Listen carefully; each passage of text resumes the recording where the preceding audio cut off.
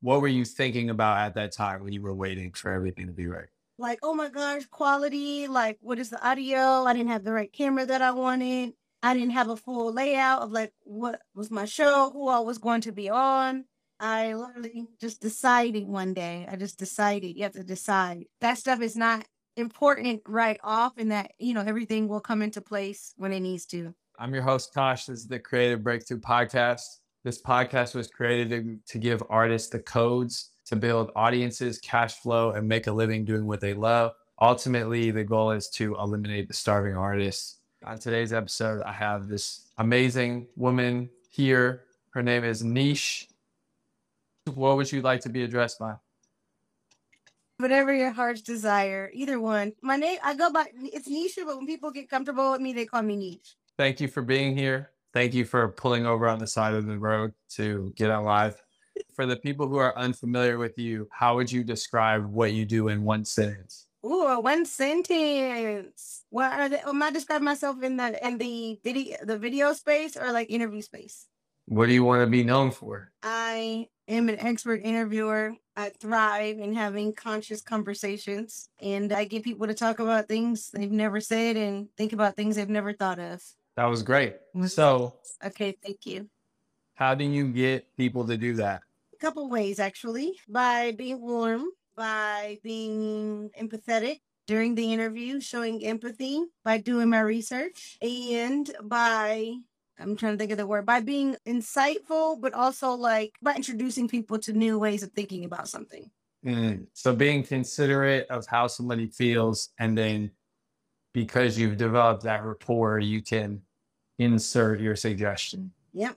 The goal is for somebody to say, wow, that's a really good question. That is like the best thing that you can say to an interviewer. It's like, oh my gosh. It's like, you're a chef and everybody's like, oh my God, this dish is amazing. It's like, that's literally what you made it for. Like, that's the whole point. That's a great analogy. So I wanna ask you, when did you achieve your first creative breakthrough? My first creative breakthrough. Ooh, so a part of me that I'm about to start getting tapped back into.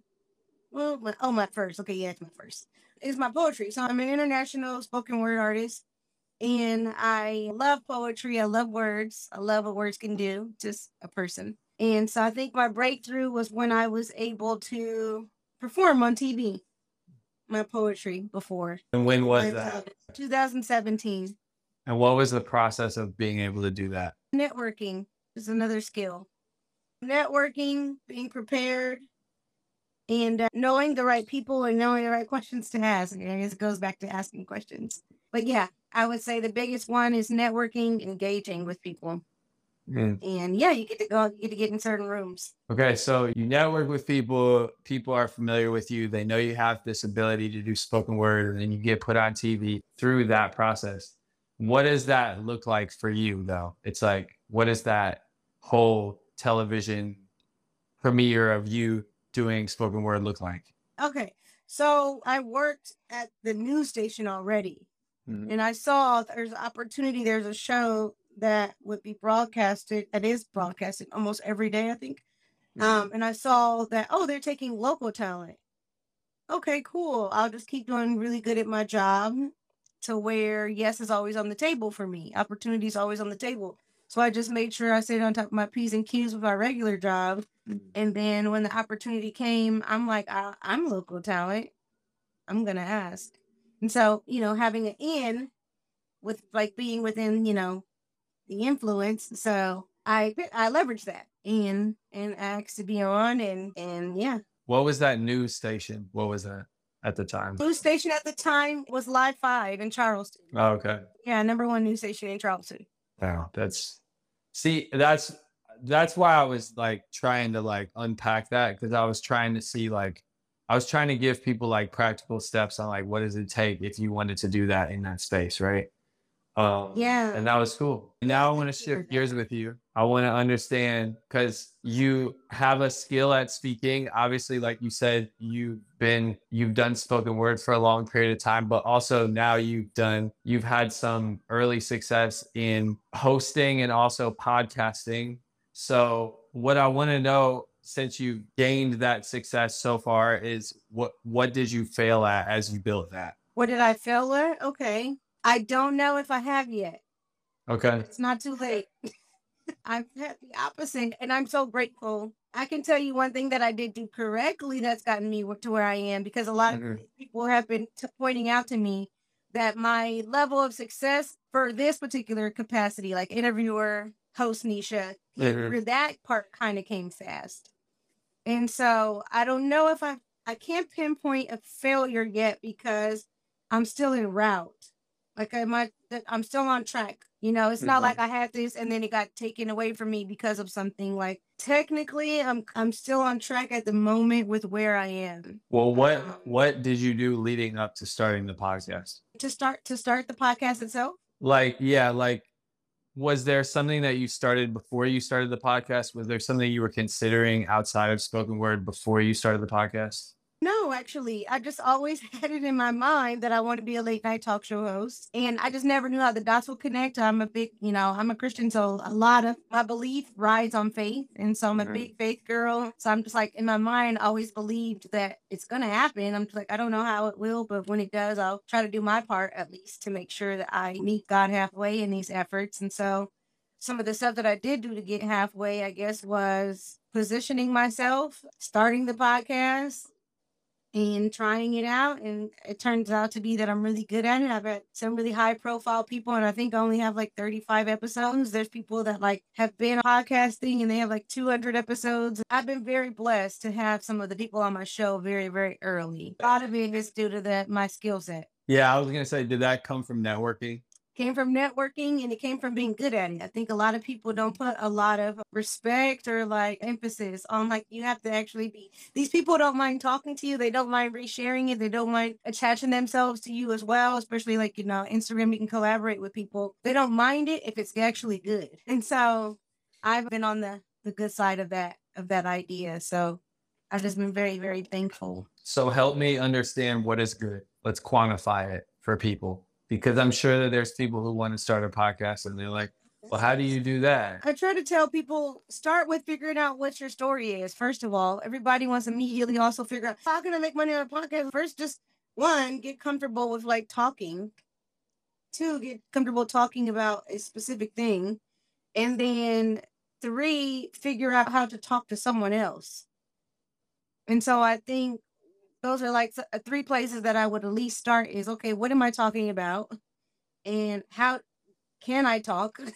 And then can I talk to people? And so it's easier said than done. And I always encourage people because, I mean, it is kind of the curve and the wave now to go where podcasts have to be visual as well. But if you are not a visual person and you've never been in front of a camera, that doesn't disqualify you from having a podcast. You can definitely still have an audio podcast and get comfortable with like literally just talking to yourself if you're not a podcast that has guests. But I would say to start there is literally start with the talking part.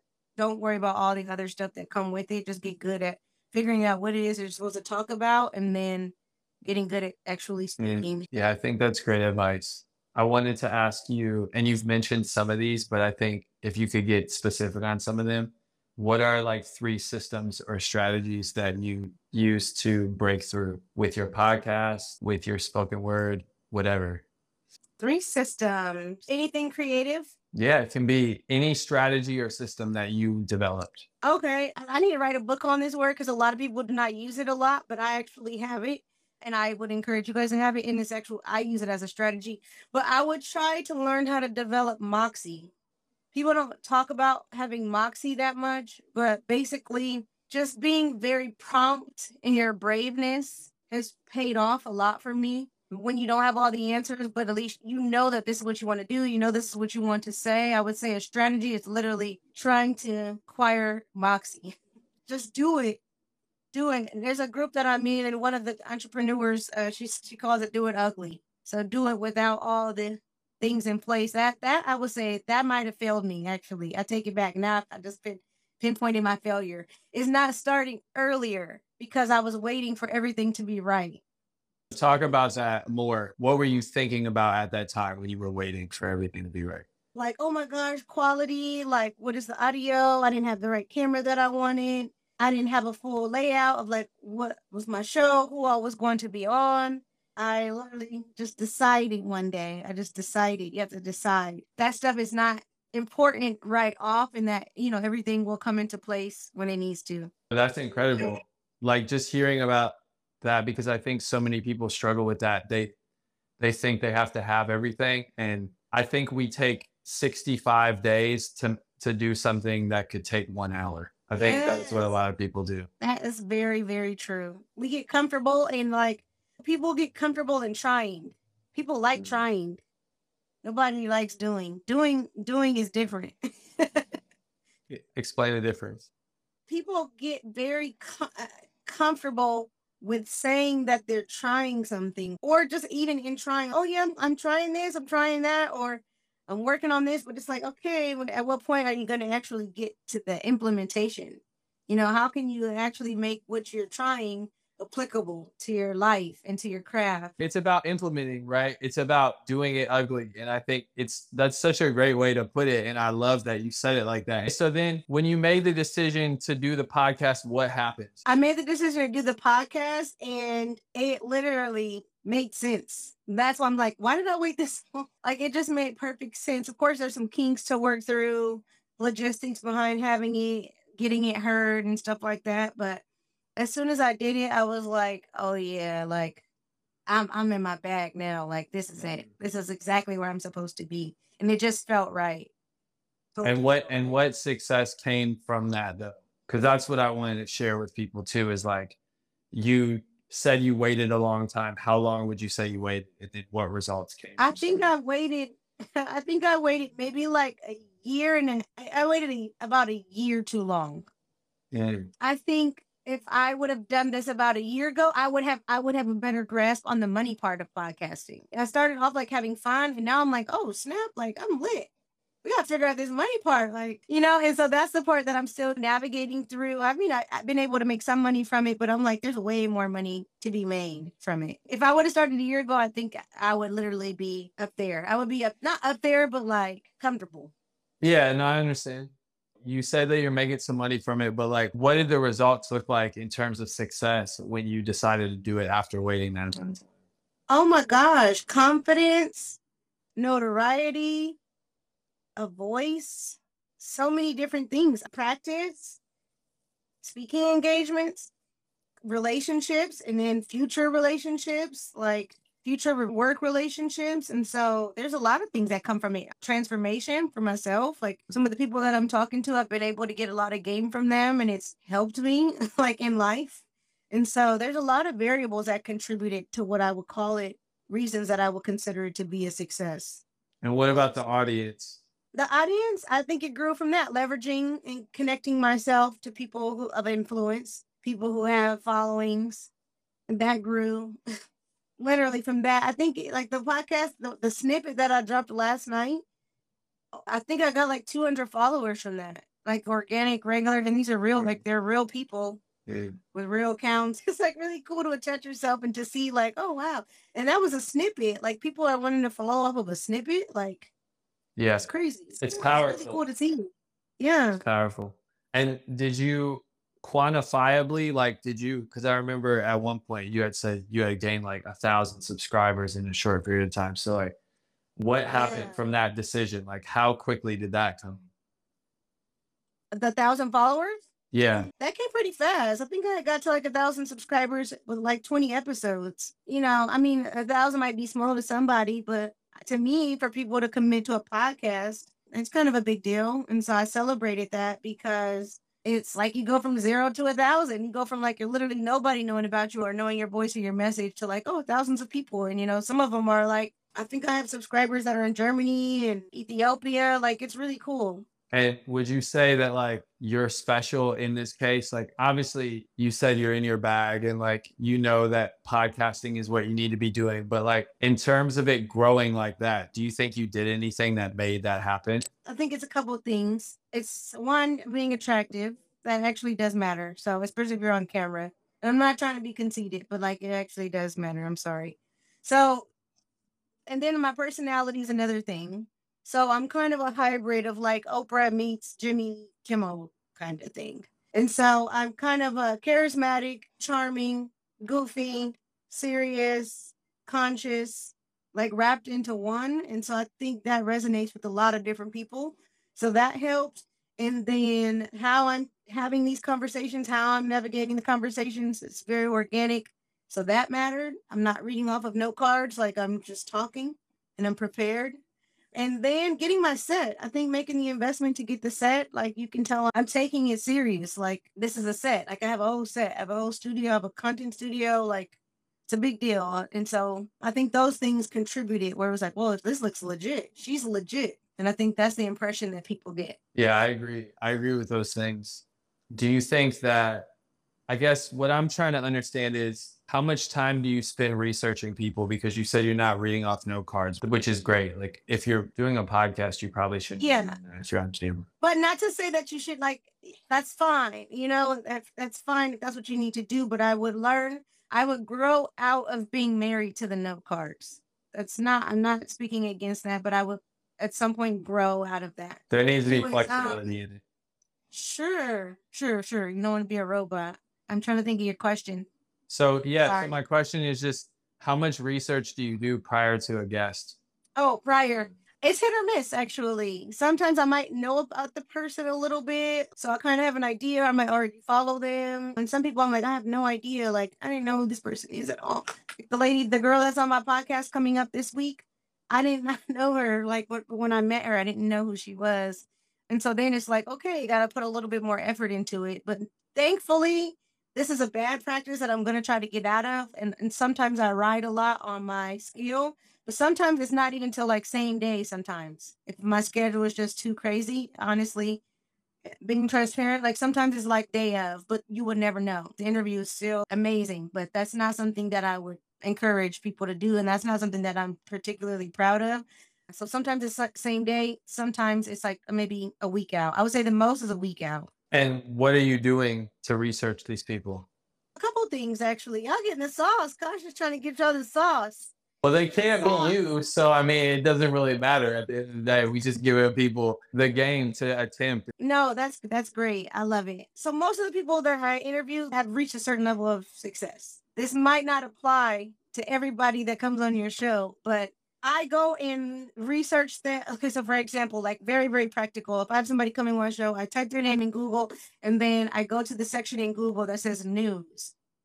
So I learn about articles of what other people have written about this person. And so a lot of times in articles, and sometimes like these articles will pop up, I'll read through them. I'll find little nuances or nuggets or questions or phrases that they said. And sometimes I'll pull those into my interview. And then it comes off impressive, or it's like, oh, wow, that is my model. That is my life model. Like, how did you figure that? You know, how did you know that? So that's like one little thing that I do. And then sometimes I ask other people about that person. Like if I am bringing somebody on and I know a friend of theirs or I know somebody that they know, I'll kind of like talk to that person like, oh, you know, tell me about such and such a little bit, and then kind of get like a little side perspective of them. So yeah, those are like two of the things that I do. No, those are great. Those are awesome. Just like even the news tip on Google is like cool. I would never think to do that. So that was cool.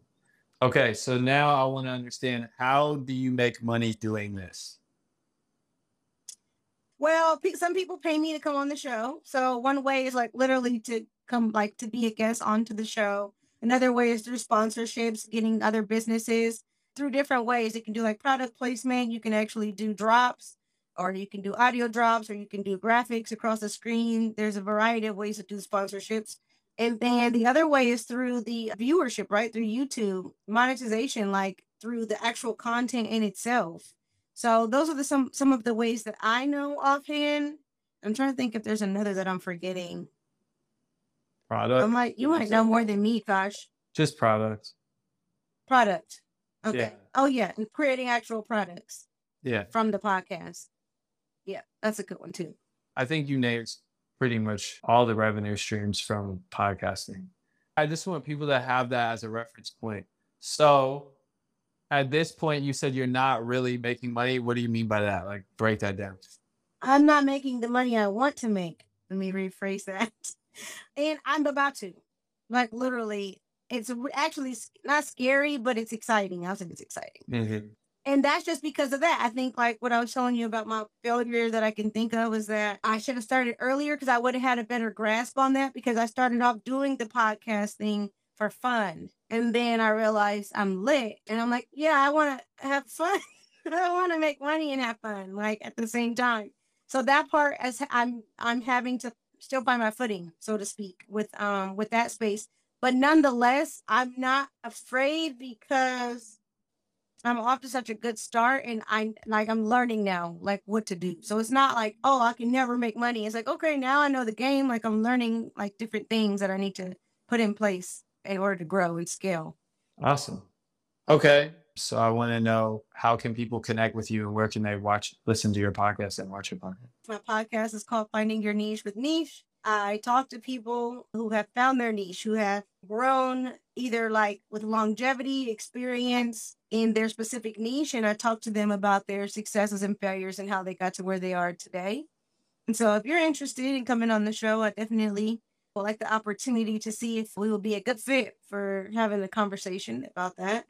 You can do that you can DM me right now, or you can click the link in my bio and schedule a call with me to see if it will work out. But if you want to listen to the podcast itself, I definitely encourage you to do that. If you really like it, go ahead and go the extra mile and subscribe. But that's on all platforms as well. All podcast platforms, YouTube and Roku. So yeah. Fire. And Roku. That's fire. And then because you're the master interviewer, do you have any questions for me? Yeah. What has been the most surprising, rewardingly surprising aspect to doing these Instagram live podcast episodes so far? When people text you and say that you're giving them the tools to do something. That's probably it. Or when I learn something from somebody that I'm interviewing that I can apply to my own life. But usually I would say it's other people's feedback because that's the whole point. It's like, how do we eliminate the starving artist by giving people truthful information so that they can make better decisions? Yeah, I love that. Can I ask you one more question? You're the master interviewer, yes. Is that a culture thing? Do you think it's a culture thing? How did you become so forthcoming with information? You know, because Black people, we like to covet information because we're used to lack. So the moment we get something, it's like, oh, I'm coveting it. So how did you get to a point where you could be so forthcoming with your information? Or are you? I might be wrong. Maybe. No, I am. But I think it's knowing that we're all going to die one day and it's not going to matter. I was very morbid. I was not expecting. Yeah, but I think that's what it is. It's like 3 generations from now, nobody's going to think about you. So it's like, you might as well give people the tools. And also I think a part of it that's a less morbid answer is a lot of the things that I share or bring someone else on to talk about is because I was in a position where I got played in that situation. So it's like like you talked about empathy in your podcast, being able to build rapport based on empathy. It's a similar thought process of like, well, if I can help this person do something, therefore they won't get played, therefore they can better their lives. Therefore, it'll build trust with me. Even if they don't buy anything from me, they'll tell somebody else and something will come from it. Like, the goodness is always going to come back to me in some form or fashion. Mm-hmm. I like that. I like it's like, no, 3 generations, no way. I mean, nobody's going to care, though. They're not. But you could probably change 3 generations worth of people's lives and you just won't be alive anymore. But you're still making an impact on the earth and you're not here. Right? Because I battle with that because it's like an ego thing. It's like, my ego isn't going to exist if I'm not alive. So it's like, why do I care that much? You know, there's just many different pieces go into it. But I think with you, I would ask you the same question. Why do you bring mainly successful Black people on your platform to share information? I think I like change. I like evoking change. I, like you said, like if I can give you something, or if I can talk to somebody who's done something, incredible, then definitely I'm going to spread the love. Because ultimately my goal, I like when people become whole. And so that is literally my burden. It's like, I want people to understand that they are capable and that they're able and that they have the aptitude to like go where they want to go in life. And so it matters to me that people have belief and self-belief. And so if I can bring somebody on and talk about like, oh, here's how I believed in myself in this specific industry and I'm killing it. Then yeah, like that's important to me. I feel like messaging is important and conversations change people, and a changed person can ultimately change the world. Communication rules the nation. Oh, snap. But yeah, I understand totally. 100%. That. I think we align on that in a lot of ways because I feel similar to that as well. But also it's like, why not? At this point, it's like access to information is so readily available now, but it's a matter of like, is it truthful? Both of us seek out as close as like the most truth as we can get to share with someone. That is a fight.